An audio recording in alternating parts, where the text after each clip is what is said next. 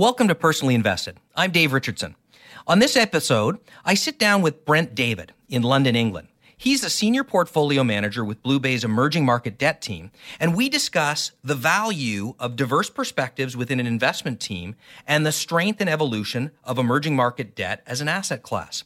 I think you'll find Brent's personal story to be particularly interesting, and he's an interesting personality with an interesting perspective on global investing. Enjoy. Brent, welcome to Personally Invested. It's great to have you here while we're in London, and to have you as a guest on the podcast. Thank you, Dave. Good to be here. So, as we've been meeting all the great team here at BlueBay through the week, it's just fascinating, particularly when you're in London, which is just a base for financial services and an investment community, really a global community of investment professionals. You got people coming from all over with all kinds of different backgrounds. How did you get into this business and into the seat you're in here at BlueBay? I think particularly in emerging markets, you obviously then tend to find a lot of the people who work in the industry come from the markets themselves. So I'm originally from South Africa, as you may get from the accent. I just got that. Sometimes people say it's quite far from losing the accent, so it's maybe getting stronger and stronger as we go along. But so I'm originally from South Africa, and I originally always worked on the sell side, so at banks, initially starting at Deutsche Bank. In the day, they had a pretty big operation in South Africa at the time. So as I graduated from university, went to Deutsche Bank and started working on their fixed income desk there. So always focused on emerging markets, obviously starting with South Africa. Given it was Deutsche Bank and given the presence that they had around the globe, and then obviously as a base here in London, we had spent a lot of time in London. So in my first 5 to 6 years of my career, I was coming up and down between London and Johannesburg quite often. When there were people leaving from the London office, I'd come up here and stay for 6 months to a year, then go back to Johannesburg. So there was a lot of to and fro in the beginning. I then moved to Barclays, who had bought a big bank in South Africa at the time, and they were expanding their operation there. So I initially started based in South Africa, building out their operation. But at one point, then they needed someone to come up to London more sort of full time to run their CEMEA rates trading business. So that was then when I moved to London full time.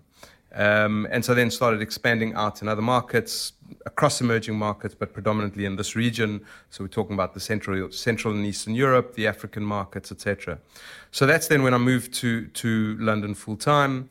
Moved to BlueBay then in 2014 when BlueBay was looking to expand some of their product set in the local markets business. Obviously, my background is very specifically on the local market side, local fixed income and FX markets, but then also expanding into the local credit markets. So it was a great opportunity. I mean, BlueBay just obviously has a fantastic name in emerging markets. So for me personally, it was a huge opportunity to then delve into the buy side at a firm that had such a great tradition and name in the emerging market space, to then start expanding in some of the local market businesses. And the team you work on is incredible in that respect. Like, people have come from all over the world. Maybe you can talk about the diversity of the team you have. Absolutely. I mean, so I think if we look roughly, we have about 35 employees on the desk in the emerging markets team, focusing on debt in emerging markets across hard currency, local currency, sovereigns and corporates. And I don't have the numbers offhand, but we've got people from a range of from different markets. We've myself from South Africa. We have a Zimbabwean on the team. We've had people from Turkey. Polina, who runs the team, is from Russia, Armenian background. My background's actually Lebanese. We have people from Asia, we've had people from Latin America. So really, and then of course, we obviously do have some people from the UK. Yes, yeah. So it's always bringing together a nice mix of different cultures. And when you do that, you then tend to get very different perspectives. Yes. Certainly, given the sort of upbringings that people have had, they look at things from a very, very different perspective. So that's great, right? It really does add something special and unique to the team.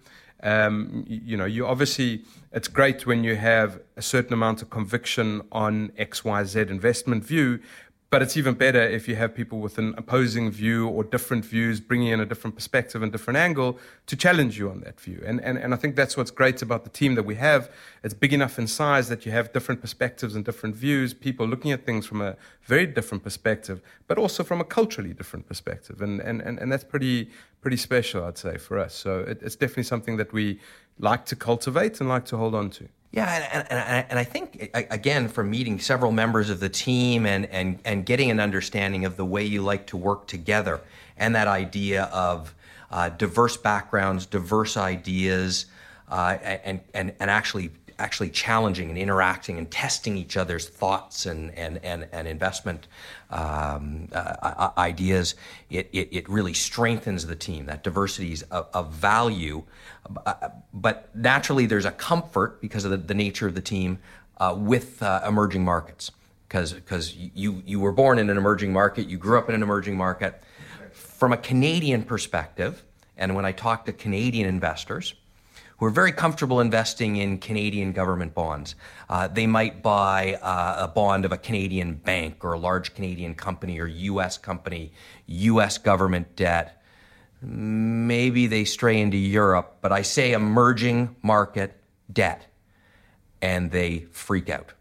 This is the craziest, riskiest thing that I could ever touch, and it is such a misconception, is it not? I mean, absolutely. But look, I think we need to think about the starting point, and so I'm certainly not surprised when you hear people being scared of emerging markets. Because, obviously through the years and through the decades, emerging markets has gone through particularly tumultuous times during those periods. But I think what's important, and we come up, or investors come up with this, our end investors come up with these kind of questions all the time, as in, why should we be investing in emerging markets, and what is the opportunity set? And we think it is quite a scary place. So it's not new that people are thinking about emerging markets like that. But I think the way we like to think about emerging markets is we like to think about the journey that emerging markets has come along. Now, it's even just by lumping all of them together into one bucket called emerging markets is actually quite a stretch, because the reality is Argentina is a very, very different place to Thailand. With very different issues, some bigger than others, but on a sort of broad perspective, they're all lumped into this grouping called emerging markets. And what we've obviously had over the years is that, it's gone through a number of different types of crises, right? And if we're talking about the Brady bonds from the 80s, or the tequila crisis in Mexico, and then the Asian crisis, then Russia, and then we had a bit of a boom, and then you have the taper tantrum. So, we've gone through a number of different crises, but through all of those crises, and what has come out is actually an asset class which is stronger than it was previously. And I think that's the way we like to think about it when we think about the journey that emerging market has come along. If you think about 30 years ago, what you could invest in emerging markets as an international investor, it was traditionally dollar-denominated sovereign bonds. Now you can invest in sovereigns and corporates in dollars, and sovereigns and corporates in local currency. And more you'll even start to see emerging markets growing into direct lending type of space, or distressed debt type of space, dedicated funds in that space. So it's evolved very much in terms of the types of products available in the space to investors. And then when we go and look at, actually, okay, so this asset class has evolved and developed and grown and so on and so forth, you then go and look and you say, okay, well, what is the actual fundamental problem with emerging markets? Why are people so scared about it? You think, okay, so default rates. Yes, historically, default rates were a lot higher, but actually, through the last couple of cycles, default rates have been particularly low in emerging markets and comparable to developed market type of default rates. So that's a really important point. Absolutely. Very comparable to developed market. Absolutely. So we think we are more secure in Canada, but that's not necessarily the case when you look at it in aggregate more recently. And not even just more recently, but if you look over the last 10 to 15 years, there was, and we've gone through the global financial crisis and taper tantrum through that period, actual default rates in emerging markets have very much been comparable to developed markets. And then the next step you then go and take, and obviously that's very important for fixed income investors, is the outlook for default rates. But then you go and look, okay, once there are defaults, then what are the recovery rates? And how many cents on the dollar do you get back by having gone through the sort of default phase in emerging markets? And It's true that it is lower than US or other comparable developed markets, but not that much lower than you'd actually think. So you're actually very much coming up the scale in terms of your default rates are comparable, your recovery rates are lower, but that gap is converging. And so from that perspective, and where we've seen the biggest convergence has actually been in Latin America. So the part of the world closest to Canadian investors is that historically that was a lot lower. And then over the last, let's call it 5 years, those recovery rates have been getting better and better. And we continue to expect that to happen, as the legal systems become better. I mean, obviously the majority of this debt is issued under international law, but as the sort of framework within emerging market helps the sort of default kind of environment, well, those recovery rates have started to improve. So then you start to look at this and you go, well, what do you have here? You have a fixed income asset class that your default rates are comparable, your recovery rates are getting better and better, and actually your spreads are quite significantly wider. And more often than not, you'll actually find, if we look at the high yield space in emerging markets versus the US high yield space, it's actually higher rated than the US high yield space because, through different idiosyncrasies, it's a little bit more diversified in an EM high yield, whereas US high yield is quite sensitive to US oil and gas and the commodity cycle. So actually you've got an environment where you have a slightly higher rated asset class with higher spreads, and that then really starts to look quite attractive. Then the other side of that is obviously then you have the local markets. And where the local markets has run into its issues of late has been obviously the majority of the volatility then comes through the currency channel. Now, this is a catch-22 situation because if you think back to 97 and the Asian crisis, what actually happened there, the problem was that a lot of those currencies were pegged to the dollar. And as economies were trying to adjust to different environments, they didn't have that release valve where the currency would then ultimately weaken or strengthen depending on the economic environment. Exactly. And so then obviously the environments were getting more and more stressful, but their currencies didn't adjust. And so then you had a wave of defaults because the currency did not adjust. What we've now, 20 years later, is the majority of currencies in emerging markets are free floating. And the majority of those currencies are then the release valve for when the economy needs to adjust. So that's an exceptionally good thing for a credit investor, particularly because that just means that you're going to get less and less defaults because your currency is going to do all the work and it's going to let your economy adjust. What that means for a currency investor, though, is that you're going to get a lot of volatility in the currencies. Now, that comes with opportunities, but it also comes with a lot of risk and a lot of high beta component. So when we think about emerging markets, we think about it's getting fundamentally stronger as an asset class because it's maturing and developing. Currencies are free floating. They do all the adjustment. And the default rates are low and comparable to DM. And then you get this sort of high beta components of the asset class, being the currency components of the asset class, which will then go through some very specific cycles. And the cycles will be, when there's a strong growth environment in the world and across emerging markets, then currency should perform particularly well.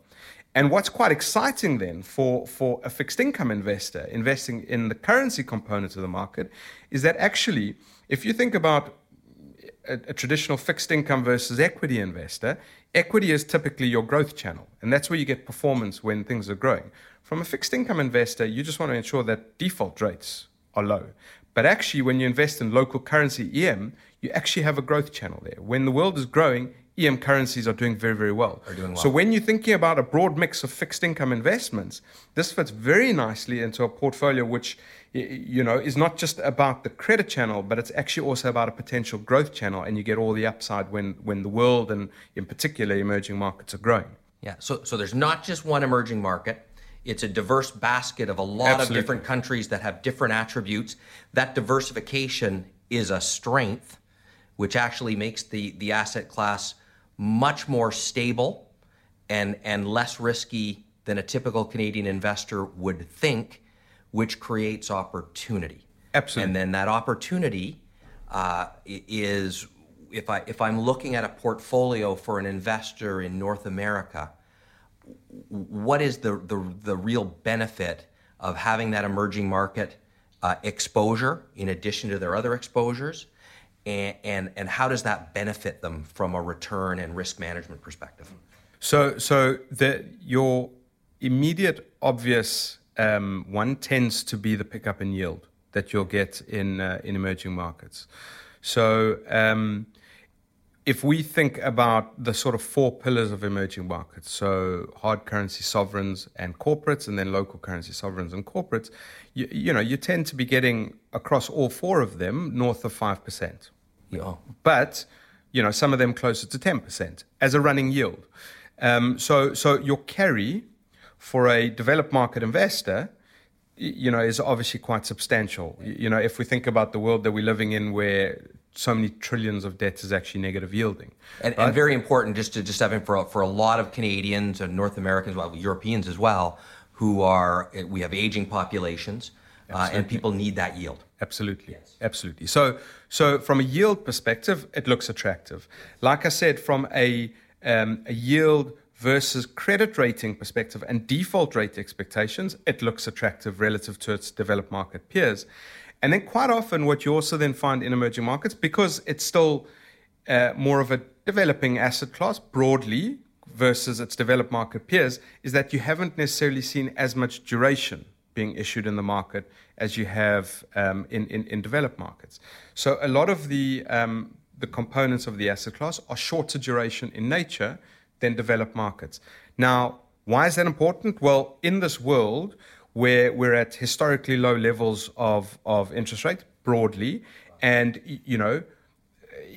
whether you believe it or not, potentially we are moving into a world with higher interest rates broadly, then actually you've got a shorter duration asset class with higher yields, which actually, and with default rates which should be quite low, actually starts to look quite attractive. And then you get the currency angle, which gives you that higher beta nature to the asset class, where you get performance if the world starts really growing and picking up. So from a broader fixed income portfolio perspective, it fits in quite nicely because you actually start to get some yield enhancement, some duration enhancement through shortening duration, and then additional beta if actually growth starts to pick up across the world. So I think it actually does quite fit in quite nicely. And then if you think about, 50% roughly of the world's growth is coming from emerging markets. Yet, portfolios, when we look at typical pension fund portfolios across the globe, we're sitting at around broadly 5 to 6% invested in emerging markets. Well, that's pretty low. Right. So the real opportunity here is for more and more investments to be coming into emerging markets, given that this is becoming the growth channel of the globe. So from that perspective, those are the sort of more longer term kind of views out there. But the reality is that as these markets get deeper and deeper, the opening up of emerging markets like China opening up, India opening up, that just creates opportunities and further opportunities for like you said, the aging population who need to invest, other channels for investments to be taking place. So if I get higher risk, a similar risk, higher yield, similar risk profile, and all these opportunities for future growth, why don't I put 100% of my portfolio, fixed income portfolio, in emerging markets? Because it would be higher beta in nature. So it is going to be more volatile than your traditional Canadian fixed income asset or even US fixed income asset. Right now, US fixed income has actually been quite volatile of late. And so it's not to say that these markets won't be volatile, but you are going to have periods through the cycles where there is going to be stress in emerging markets. And last year was a great example. So even though we had come off the back of 2016 and 2017, we had very strong performance from emerging markets, as you move into this environment, as we came into 2018, where everything was looking pretty rosy and quite robust and things were actually performing quite well in emerging markets, you had this period during the summer where trade became a very big concern, and that has a material impact then on global growth. Yeah. And then the Fed is tightening. So this combination of, negative growth and a tightening Fed became particularly worrying for a couple of emerging markets, or a couple of big emerging markets in particular, who are very dependent on external financing to finance their funding gaps. Argentina and Turkey being the front and center. Now, back to your question as to why not invest all in emerging markets, because like I said in the beginning, even though I said Argentina is a very different place to Thailand and they have very different issues, people still lump them all together.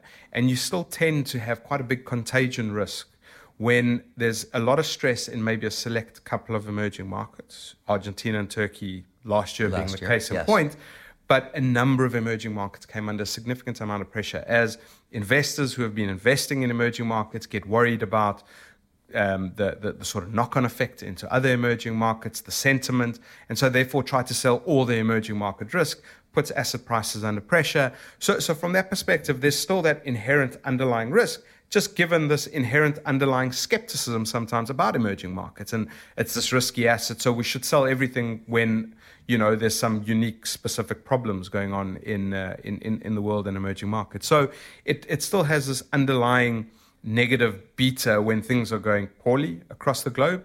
But that in itself creates opportunities because, you know, for instance, all of this was going on and Brazil sold off very aggressively.